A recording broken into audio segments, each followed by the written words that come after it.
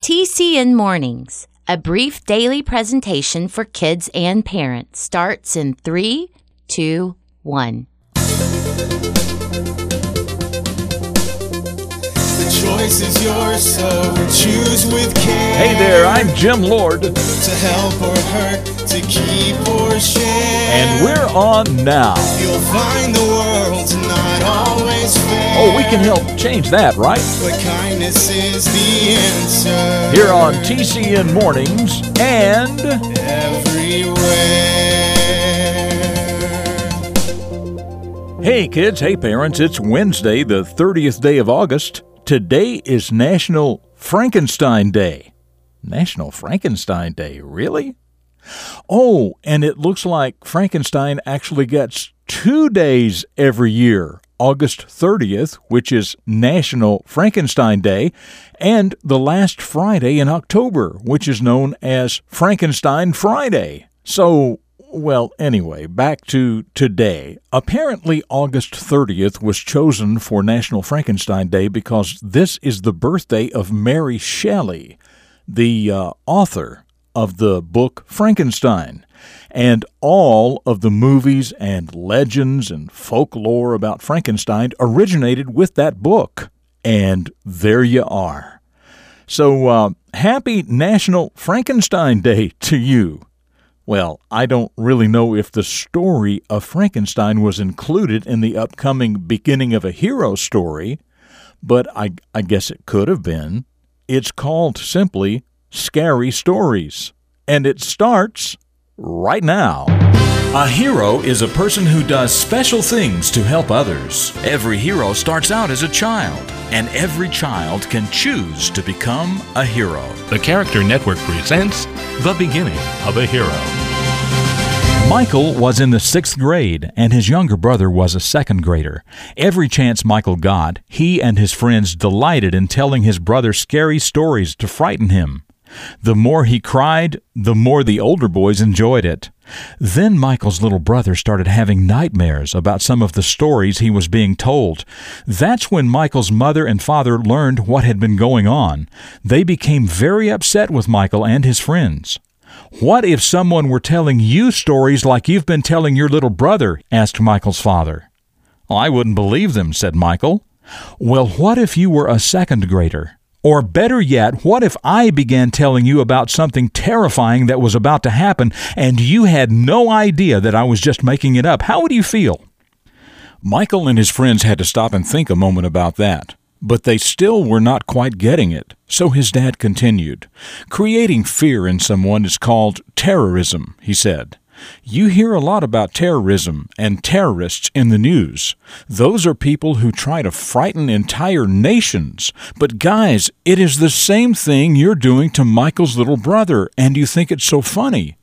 But it's really not funny at all." Well, the boys understood clearly now. They not only apologized to Michael's mom and dad, but to his little brother as well. They continued to tell stories, but now their stories were just funny and even helpful as they tried to put a smile on little brother's face instead of making him cry. They were becoming helpful instead of hurtful. They were becoming heroes. I'm Jim Lord. That's what I know about the beginning of these heroes, and I know that you can become a hero too.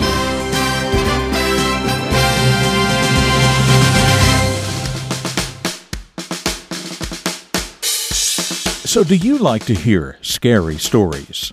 Do you like to tell scary stories? Have you ever seen someone cry because of a scary story? And how were the boys being hurtful to the little brother? Also, what does the word terrorist mean? What is a good story that you could tell younger children that would make them smile instead of terrorizing them? And finally, when someone is terrorizing someone else, is that helping them or hurting them? Just some things to think about as you go through your day today. Well, straight ahead, another quote from my old Irish pappy, the question of the day, and a reflection of your future. It's all still to come on this Wednesday edition of TCN Mornings. Okay, my old Irish pappy and the things I learned when I was your age about life and how to live it better. If you really want to make someone's day, score a few hero points for yourself while you're at it. Just use the 7 magic words and put them in question form. What can I do to help you? Yes, of course.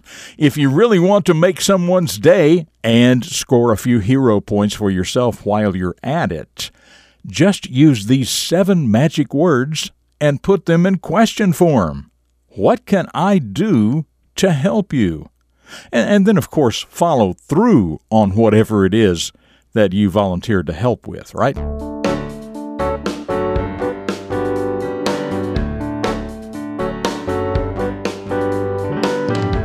Okay, now it's time for the Question of the Day. We talked earlier about this being National Frankenstein Day because August 30th is the day on which Mary Shelley was born. Mary Shelley wrote the book entitled Frankenstein. So your question is, what year was Mary Shelley born? Where was she born? And what year did she publish her book entitled Frankenstein?